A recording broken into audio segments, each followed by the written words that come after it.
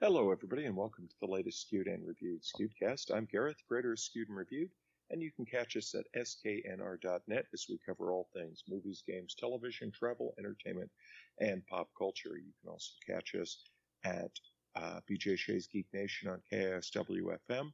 We have the simulcast on our page each week, where we also go into deep dives on 3 to 4 topics a week in the entertainment and gaming world. You can also get our quarterly magazine, Skewed and Reviewed the Magazine. You can catch us on Sci-Fi Radio at sci-fi, sci-fi.com. You can also catch our articles on in penalcentral.com, keyword skewed, as it's a network of newspapers where our reviews are. So we didn't have anything last week due to the holiday and the crazy schedule. So we'll be doing a little bit of catch up with some of the stories from last week we didn't get to, as well as some newer stories. And I'm joined as always with Justin and Michael. And I wanted to start off with just something that popped in through town. I got by to have a look at it on Friday, and that is Jurassic Quest. If you have young children and they would like to go see an animatronic and static display dinosaur exhibit that also has some interactive areas, such as a sandbox to dig for fossils, interactive rides are available, everything from a bounce house to riding dinosaurs, souvenirs, and things like that. That is currently going on through the end of the day today at Bellbank Park in Mesa. And then they're heading off to Abilene, Texas for next weekend. And then after that, Hartford, Connecticut. And they have a pretty robust schedule that will take them all around the country. They go into Canada, things like that. So you can just go to JurassicQuest.com to get more information. And as I said, we have pictures and video up on our social media. If you have younger children, this is definitely aimed for them. So if they'd like to see a interactive dinosaur display and get to see some exhibits of that, it's definitely something that you may want to consider checking out, because the little kids definitely are going to have a fantastic time with that. So, gentlemen, as we look into the week ahead, we got some news that Favreau has already written out season 4 of The Mandalorian. We've got the new season ready to drop this week, and has already made plans for Beyond, and essentially said he doesn't have an end in sight for it. Now, coming off the news that Liam Neeson apparently said he was offered a Qui-Gon Jinn series and turned it down because he believes that too much of these television series are essentially undermining the film series, and that they're no longer the major events that they used to be. He's not taking part in it. We've also got word that at the upcoming Star Wars Celebration, the next film is going to be announced. So, Michael, we'll start with you. What do you make about all this? Well, I will say that he's not wrong. I'm kind of torn, because I like the shows. Don't get me wrong. I'm a big fan of The Mandalorian. I even like the Book of Boba Fett. I appreciate all these stories and fleshing out the universe.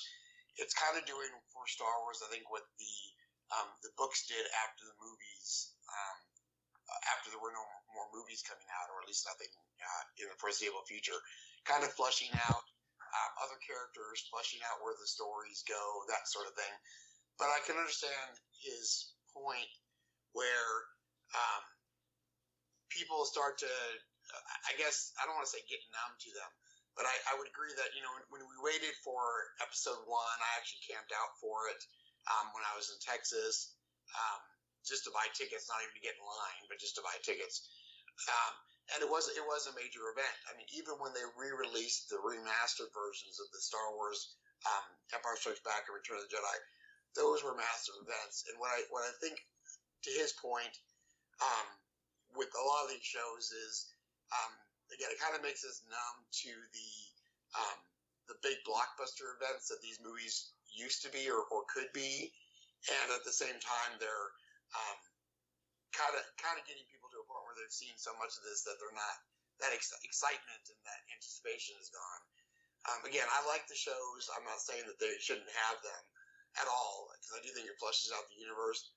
But I'm also at a point now where, instead of focusing on back characters, backstories, I kind of wish we'd go the way of The Mandalorian, where they focus more on new content. And again, Obi-Wan, I like that series.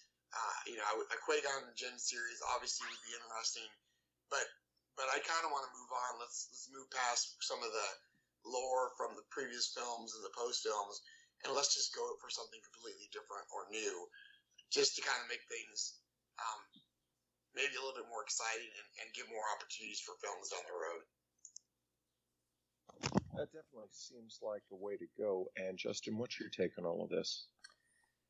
Yeah, I agree with that actually. So, I'm also torn on this because, and this is an analogy I use a lot, and I think it actually applies to a lot more than just Star Wars. In that, if you eat like steak, like a really nice steak every night, eventually it stops being special. It's just an oversaturation. I mean, steak is great, love it, I can have it a lot, but eventually it just stops being special if you have it every night. And I think you kind of see this with a lot of franchises where, whereas what Michael's talking about, it used to be a huge deal when a Star Wars movie came out. People camp out for it. It wasn't just another movie.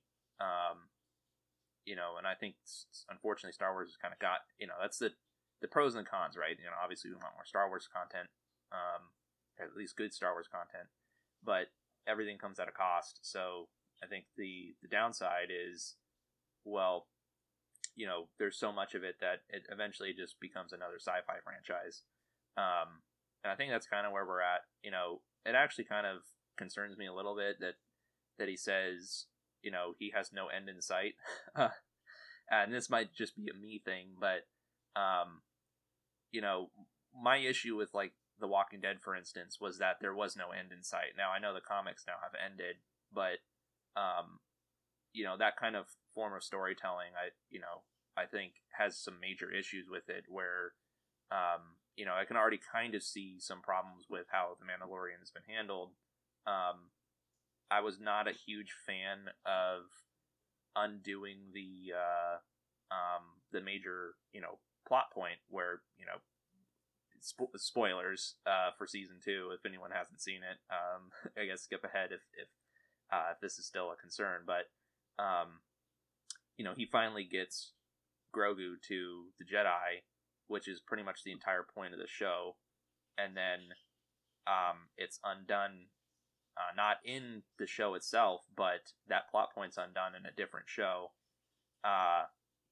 Again, I really like The Mandalorian. It's extremely high quality, but I had a problem with that plot point because it kind of just undoes what the whole purpose of the show was to up to that point. So I'm kind of curious to see how it goes because, obviously, like I said, it's very high quality. I really do believe in Favreau and Filoni. I think they've mostly handled this all really, really well. So I'm curious to see, how they kind of take the story, and maybe they take it in a new direction that's very, very interesting. But it just makes me a little concerned when, they're just making that out of obligation rather than having an idea of like a beginning, middle, and end. Yeah, and that's what I think the problem is, because it's a case of finances. And when you have a company that's spent over $4 billion picking up these assets from Star Wars to Willow to Indiana Jones, don't be shocked that they're going to sit there and try to find every single way that they can maximize a return on their investment. And I think we can all understand and agree that the Star Wars series have been better received than the recent movies, with the exception of Rogue One.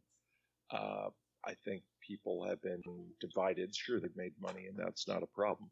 But I think people have been very opinionated about what their take on all of these movies have been. And then on top of it, you have to sit there and look at some of the bigger picture situations and say, okay, where does the fine line become? You have a cable service that you're trying to launch that we already know, according to their estimates, is about a year away from turning a profit. And what do you have that you can give people? Star Wars content and Marvel content that they cannot get anywhere else. Unfortunately, as we discussed, where does the balance come between oversaturation and giving people just enough. And that's the problem, because the attitude is, as long as people are tuning in, therefore we're not giving them too much. But as you also know, there does become a limit, and that is where everything, unfortunately, is really getting crazy. And so hopefully there'll be some balance between that, because if you look at the Star Wars series, Book of Boba Fett divided some people, but The Mandalorian and Andor didn't. And then we have an Ahsoka series. We have The Acolyte coming, and we still have the animated shows. And then on top of that, we have all these other things that are rumored out there. And, Obi-Wan, I think most people generally liked it, but of course you did have people griping and moaning about that. And it just seems to be a fine balance between, there are people that just want to make problems with Star Wars content, and they want to complain about it, and they want to do all of this fun stuff. And how do you handle it? So, you have Iger back in charge, and you're sitting there and you're looking at this thing, and you're basically having to decide, what do we have that is going to make people happy, make them want to tune in, keep their subscription, and those who have not done so already to sign up and take part in this. But at the same time, they sit there and they look at it, and then you do come into, as we've said, what is too much? How, is a new series every 3 months hitting the, hitting the airwaves too much? And I think we have basically got to the point where we're saying, yeah, it is. And hopefully things are going to get better very soon, because, how do you sit there and divide such a large pot up? Because you're going to have people that say, as long as the quality is good, keep them coming. And then you're going to have other people that say, nope, this is too much, we need to take a step back. So really, really interesting stuff there. And it'll be interesting to see what they end up doing, because, wow, it is such a balancing act for sure. So next up, building on this, we've also had some news that the Marvel series are going to be taking a step back. A lot of people think that only Secret Invasion and Loki will make it out this year. And the same thing is being bandied about, that it's essentially too much content hitting all at once, and that it may be at this point starting to undermine the theatrical releases, because we haven't seen the full numbers yet, but we are hearing that they're expecting potentially 100%, well, not 100%, but a huge drop off in box office from Ant-Man Quantumania from week 1 to week 2. So, Justin, why don't you start off with that? What is your take on all this? Yeah, it's kind of feeds from the previous point, the previous topic, because and I can just speak for myself. I'm kind of in that same mode with Marvel as I am a little bit with Star Wars, where I thought that Endgame was such a good cap off point for the franchise, that I haven't really, even since then, been super driven to go see many of the Marvel movies that have come out since. Now, obviously, I went and saw Spider-Man, of course, but and I did see pretty much all of the shows that they've released thus far. But I think that is kind of the issue with that they're having with the new phases is you can't. It's very hard to replicate your success again. And the pacing and how they handled building up to the Thanos threat through Phase 1, which was at the time it was very novel. There had been superhero movies, of course, before that. Many good ones, like Spider-Man, Sam Raimi's Spider-Man trilogy. The Dark Knight trilogy was still going on at the same time. Obviously, we had X-Men. So there had been successful superhero movies before, but Marvel, the MCU, was a totally different kind of success. It was kind of a new thing to kind of try to like link all these movies together and build towards something. And it was, even leading up to the Avengers, it was a big deal. Like it was a really, really big deal. And they were very subtle. I don't want to say subtle, but they were very reserved with it. The way that they tied these movies together was pretty limited through phase one, and it was almost like unbelievable that you'd get such a big movie like the Avengers. And so when it happened, it was such a big deal. And then through phases two through 2 and 3, they were really building up the Thanos final confrontation in such such a natural way, that now, after that's over, you have to kind of redo that again, but it's very difficult to just do it the same way. They have to kind of build this up again. And I know they're building up towards King, but I think that's kind of the problem that they have right now, is that it's harder to do an Ant-Man 1 type movie, which is small in scale. That movie was basically just like a heist movie. The villain was, I'm pretty sure, was just an executive of a company. And then he like stole technology. It's been a while since I've seen Ant-Man 1, but it's harder to do like the smaller scale type movies now that the cat's out of the bag kind of thing, that people kind of expect the more larger Avengers type threats for each Marvel movie. So I think that's kind of the difficult balancing act they're at right now, is there's kind of what audience expect from a Marvel movie, and then the same kind of analogy I go back to before, which is steak for every night. And then couple that with it's difficult to kind of keep up with the different shows and the movies together, because they're actually pretty important. I mean, what Scarlet Witch was up to in her show was very important to the Doctor Strange movie. So this is one of those things where, in order to kind of keep up with what's going on in the whole universe, it's not just the movies now. You have to kind of keep up with the shows too. So I think that's something else that they're struggling with.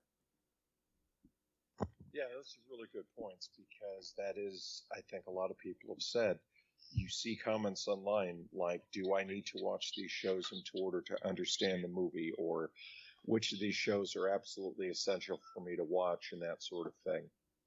And it's a tricky thing, because they're playing fan service, obviously, but at the same time, how do you decide? Because let's be honest, they're making some of these decisions a year or two ago, and let's be very clear, a lot of these decisions were made under a different leadership under Chapek. And he is supposedly, if I understand correctly, he had delegated a lot of stuff that, this person's running this person's running this, and he tried to essentially put these people in charge of various divisions. And when Iger came back, he essentially said, no, we're going back to the way things were under me. This is not going to have so much compartmentalization. We're going to have a much more streamlined and efficient path. And you do wonder how many of these shows would have been approved under his leadership. And it's kind of one of those things that if they're already filmed, or they're already deep in production and contracts are already signed, you kind of have to go with them. But at the same time, he's sitting there going, well, all right, how do we get these things out without diluting the product? At the same time, there's also the vision of the future as to, well, where do we go from here? Because let's be honest, anything we're going to be watching next year needs to be in production right now. And it's a very tricky, very, very tricky slope that they need to negotiate, because right now I'm just trying to take a quick look at this thing. You've got Secret Invasion, which is likely due this spring. We already know about the movie, but then you have Echo in the works that was originally thought to be coming out this summer, and a lot of people think it's going to be pushed back. Loki Season 2, I think we're pretty clear that that's coming this year. Ironheart, is supposed to come, and that was going to come out in the fall. They think that's another one that's getting pushed back. You've got Agatha, Coven of Chaos, which is in the process of filming, and then you have Daredevil Born Again, and then that we don't know beyond that. But of course, you're also looking at all the movies that are already sitting ready to go, and the others that have been announced, because we just got news that on top of it, it looks like there's another Eternals movie coming. It looks like there's a Doctor Strange 3, and it looks like there's also a Shang-Chi 2 that are about to be announced and thrown into the upcoming phases. My guess is they'd probably be Phase 6 movies at this point, but that's already on top of a full slate. And, everybody keeps saying, oh, Marvel fatigue, when is this stuff going to crash? And, it hasn't happened yet, but you do have to wonder, if you keep doing 3 movies a year and 3 to 4 TV series a year, then you run into potential problems. And Michael, did you have anything else you wanted to add on this?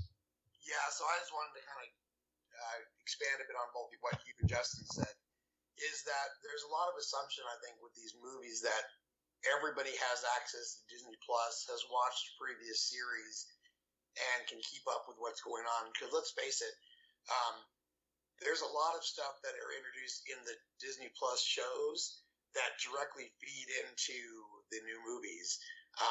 For example, like Loki feeds into Ant-Man. Justin already brought up the Scarlet Witch aspect of it. So it's not just a matter of keeping up with all the shows before you watch the movies. It's those folks who don't have the ability or the access to those and missing out on some key components. Now, that's not to say you can't grasp what's going on, if you go to the movies and don't watch any of the shows. Obviously you can, but there is a lot of expectation that you have seen the shows go and keeping up with all the shows when you go to the movies. I mean, there's a lot of fairly big reveals that come in the shows about what's coming up in the future of the movies. And for those who aren't either keeping up with them, don't have an interest in them, or just don't have the ability to pay for Disney Plus or the opportunity to watch Disney Plus shows, they're missing out on key plot points that are only delivered there, which I think is part of the problem, really, is, again, I understand you want the shows to feed into the movies. You want there to be a correlation there. You don't want to make separate shows that have no bearing on the universe at all. But when you're asking somebody to, versus something like Agents of S.H.I.E.L.D., which was on over-the-air television, right, ABC, I believe, or something like that, where folks have access to watch those shows for free if they choose to, and those have some plot, points delivered between the two. But when you're talking about series that you really have to kind of keep up with on a paid streaming service, it kind of alienates some of your audience. Again, that could be okay if you're looking for something fun to go watch, or you're looking for some surprises. But ultimately, if you don't really keep up with this stuff, you miss some key plot points that are really meant to feed into the timeline overall. So I think that's kind of a disservice to the folks who don't have the ability or the access to do that. And again, it does kind of lead into the fatigue aspect as well. It's like, is everybody going to have a chance to watch all the streaming shows before they go see the latest one? Like, have they all watched Loki completion for Ant-Man? Again, is it necessary? No, but does it introduce some main points that Ant-Man delivers on? Absolutely. So I think it just kind of leads to a disconnect a bit between what they're trying to accomplish and the ability to accomplish it across the audience. Yeah, absolutely. And, it'll be so interesting to see what's happening going forward, because we have WonderCon, and obviously that is often more TV focused and not always a ton of films coming up. But we also have San Diego Comic-Con coming up later this summer. There is not a D23 Expo this year, so we also have CinemaCon coming up, and it'll be interesting to see what is being promoted.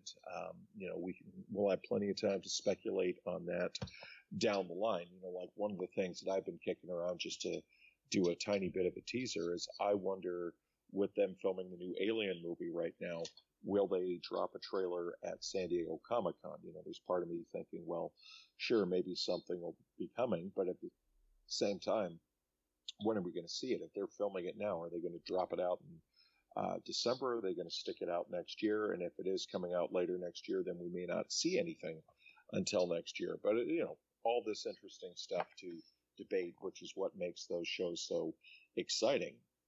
And, Walt Disney, even last year, had a reduced presence at San Diego Comic-Con due to having D23. They still had a big Marvel showcase where they rolled out their plans. And it's going to be interesting because I think it's a case of that you also had all of these shows that were planned during the pandemic, during the lockdown. You had all these writers who had lots of time on their hands, who some of whom were extremely productive during that time. And now there was a frenzy to get as much content out as they could. But at the same time, now you've created a glut. And that is where the real problem seems to be. Quality and quantity are a great thing, but what happens if quantity starts to overtake quality?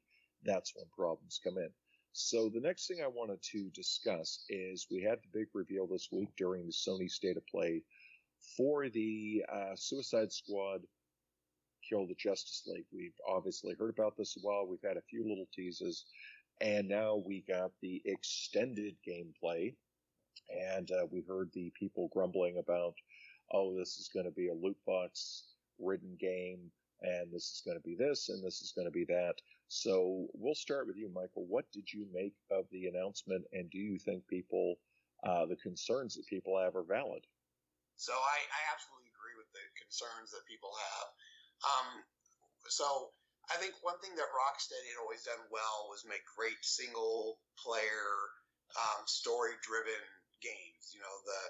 The whole Arkham series, the Batman series, they've always been really good at focus on that. And when you look at some of the story elements, not the gameplay itself, but some of the story, events that they showed off, it kind of looks like that story is being tried to be driven that way, which is, I think, the only positive thing I took from that. The other thing is, it seemed, and I understand these games are in development for a long time, but games as a service in general tend to not be very successful. I mean, we look at Avengers, we look at Anthem as two good examples. They tried to do what Destiny and Destiny 2 had kind of capitalized on. And even if you're not a Destiny or Destiny 2 fan, I don't think there would be people that would debate that as a game of a service, that's probably the gold standard that people are trying to live up to. But as we saw with things like Avengers, if it doesn't get the support or the gameplay value, it gets shut down. Now again, with Avengers, you can still play it. They're giving away all the loot stuff that you had to pay for free. They're going to have you're still going to be able to play the game, but as a game as a service, it pretty much was a flop. And a couple of things about this is I'm just not a big fan of that particular model in general. The other thing from the gameplay perspective, it looked a little bit too, I don't know. I've heard a couple of other outlets kind of state that things like King Shark is running around with a gun and using melee weapons as opposed to just biting somebody's head off, utilizing his skills as a shark, more or less a mutant shark, to dispatch enemies. Like, why is he running around with a gun, right?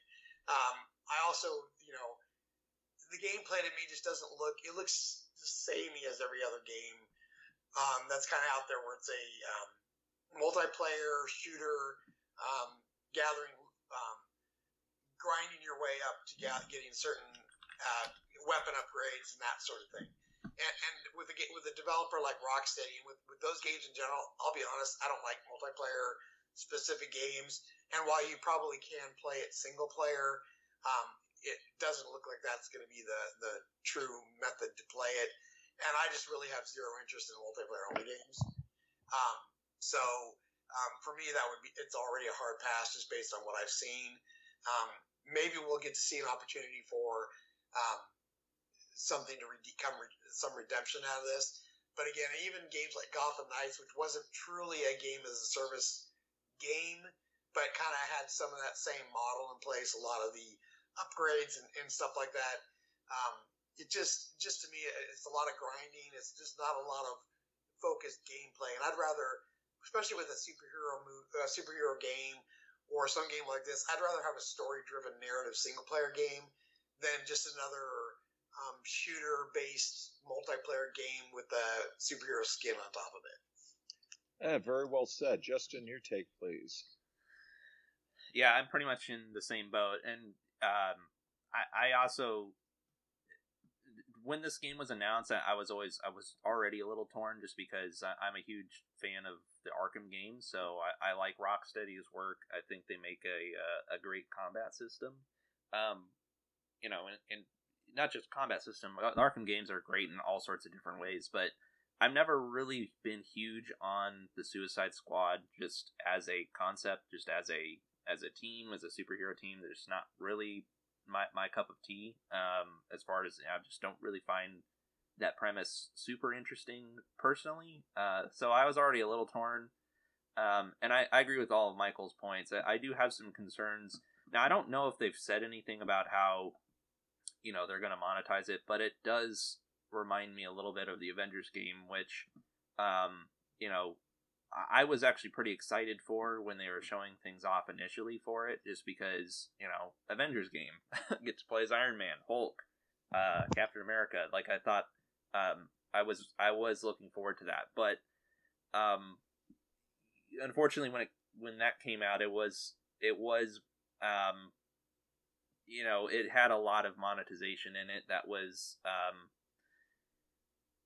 wasn't great, and like what Michael was pointing out too, on the games as a service that can work in some limited capacity, but I think it ends up causing more problems than it solves. We are seeing games getting more expensive. A lot of games are now launching, and I think we talked about that this was coming, that a lot of games that aren't going to have, a service model are probably going to start launching at $70, $80. That was already coming. But I would almost prefer that than to kind of just have to play this loot, to play with loot boxes and things like that. Yeah, and it's a very tricky slope again, because you sit there and you look at it and you go, wow, the Avengers has been the definitive, okay, this one did not work. But then you had people that said, well, I'm okay with Guardians of the Galaxy. And then you had people who sat there and looked at some of the other games. And I think we can agree that, like Midnight Suns, people weren't as big on a card-based game. I personally thought it was just a bit slow because there was a lot of very long segments going between that and the action. And we all know that these games cost quite a bit for getting the licensing. And you look at them and you say, okay, well, I think most people like the idea of a Justice League, dark side, where the Suicide Squad are taking them on and combating them at the same time. Like you said, I don't think anybody wanted a third-person shooter Suicide Squad, maybe an open world situation or something like that. We've heard people say, oh, the bullet sponges. And I think in some ways this is kind of the problem with aspects of the industry, because the game has not launched. And I think a large segment of the population, gaming population, has already had a negative opinion of it based on what they've seen in this trailer and based on the perception about all the loot boxes and that sort of thing. We saw that issue with one of the Star Wars games, and we all know that was not well received at all. And so with that, I want to move forward to the next setup, and that is the report that Ubisoft apparently had said during an earnings call that they will indeed be at E3 should it happen. ReedPop has already come out and said absolutely it's happening. We've already got our confirmations to go and cover. So let's look at this. We already know the big three are not supposed to be there. Depending on what happens with the Microsoft Activision merger, that could also affect whether Blizzard, Activision are there, whether Bethesda is there. So let's look at it. Right now, based on the little bit of information we know, Ubisoft is the biggest publisher that's going to be there. They had said they would have a lot to show off. So let's flip the dial. We look at a game like Suicide Squad, Kill the Justice League. It is due to come out before E3. With this kind of negative backlash, is this the kind of game that we could, A, see them say, you know what, we're going to delay it another 4 to 6 weeks to polish it up, which is basically code for let's take advantage of Summer Game Fest and E3 and put it out in front of the public to try to push away some of this negative stuff that is already brewing about it. And in doing so, does that essentially validate the use of an in-person show and the expense and trouble that come with it versus throwing trailers online? So, Michael, we'll start with you. So I'm going to go back to the Avengers analogy, because Avengers was heavily marketed at E3, at other shows, and there was lots of negative feedback that came from those shows when they played it. A lot of it came from the graphics. They didn't like the character models, and they didn't even know that it was a game of a service, I don't think, at that point, or at least not. It wasn't apparent, I guess, from the gameplay. But it didn't help Avengers at all by having it in person. So I think it could easily hurt the game even more by having it in person than help it. That's where I think a lot of times they're hoping that these laws now would they push it back just to get some more polish on it? Maybe, but even if it bombs it at E3 or bombs at Games Fest or anything else, they're still going to have to release it. It's not going to matter. So I would think they probably are going to try to get it out. If there's a concern that it might not do well at the shows, I think they're going to try to push it out before those shows. Because obviously the timing has a lot more to do with cost and trying to beat other games to the market that are due out at that same time, and to get some excitement around it. I don't know if there's any DC, what the DC movies like, the Flash and some of those timing wise are, but they certainly could be trying to work around the timing of a DC movie or show release to the gameplay release.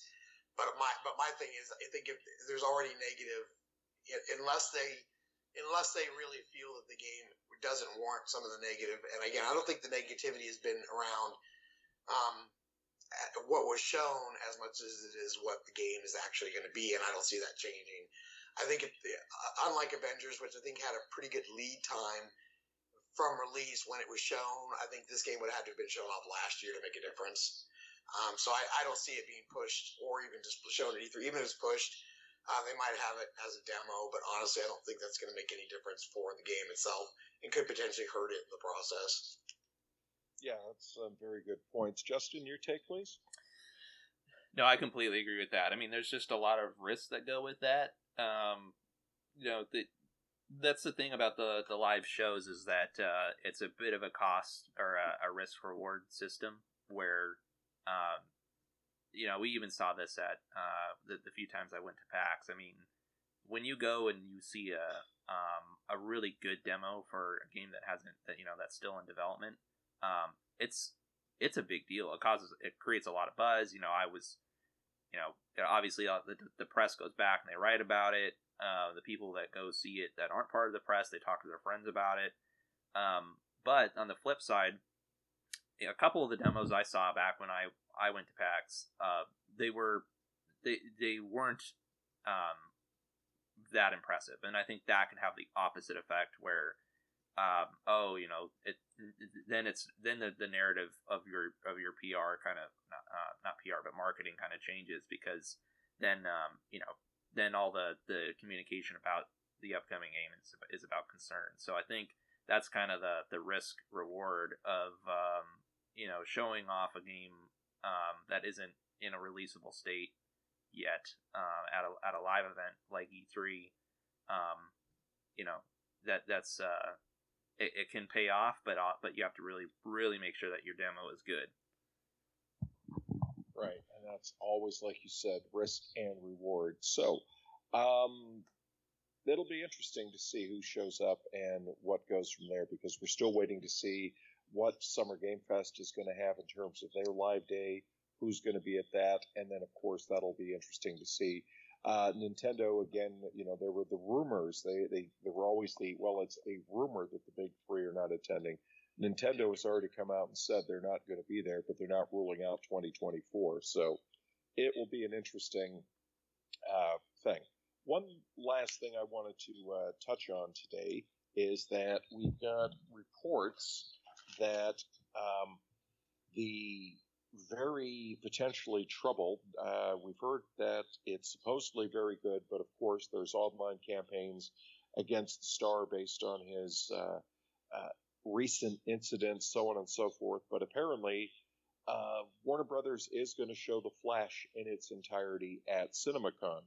So, Michael, why don't we go with you? What do you make of this? Well, I like the fact that Michael Keaton's going to be in it. Yeah, I think that's definitely some good news. Yeah. I'm not a fan of the character of the actor. Well, it's not even the actor. I didn't think he was well casted, regardless of any controversy. I just don't. I don't like the look of the Flash in the movies. I don't like the how he's portrayed in the movies. So honestly, the only way I would probably see it is for free or on TV. So as long as and that's been true for all the DC movies. I don't think I've paid to see any of them. Thankfully, in my opinion. So yeah, this is another one that obviously would be good to see at CinemaCon to get a first look at it. Because honestly, I think it'd be the only way I'd actually see it. Justin, do you have a take on this? Yeah, I'm pretty much in the same boat as well. Again, this kind of goes back to what I was saying about the Suicide Squad as well. I've just never really been huge on the Flash, just as a character to begin with. So it was already kind of an uphill battle.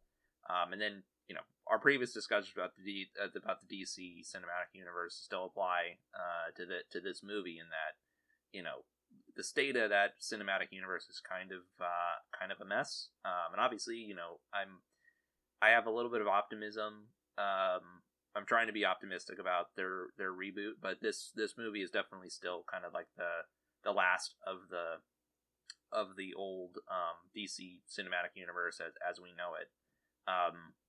So I might go see. I guess it depends on how much buzz it has when it comes out. Obviously, the Michael Keaton being in it is probably like the big selling point. But I think when we were talking about that trailer,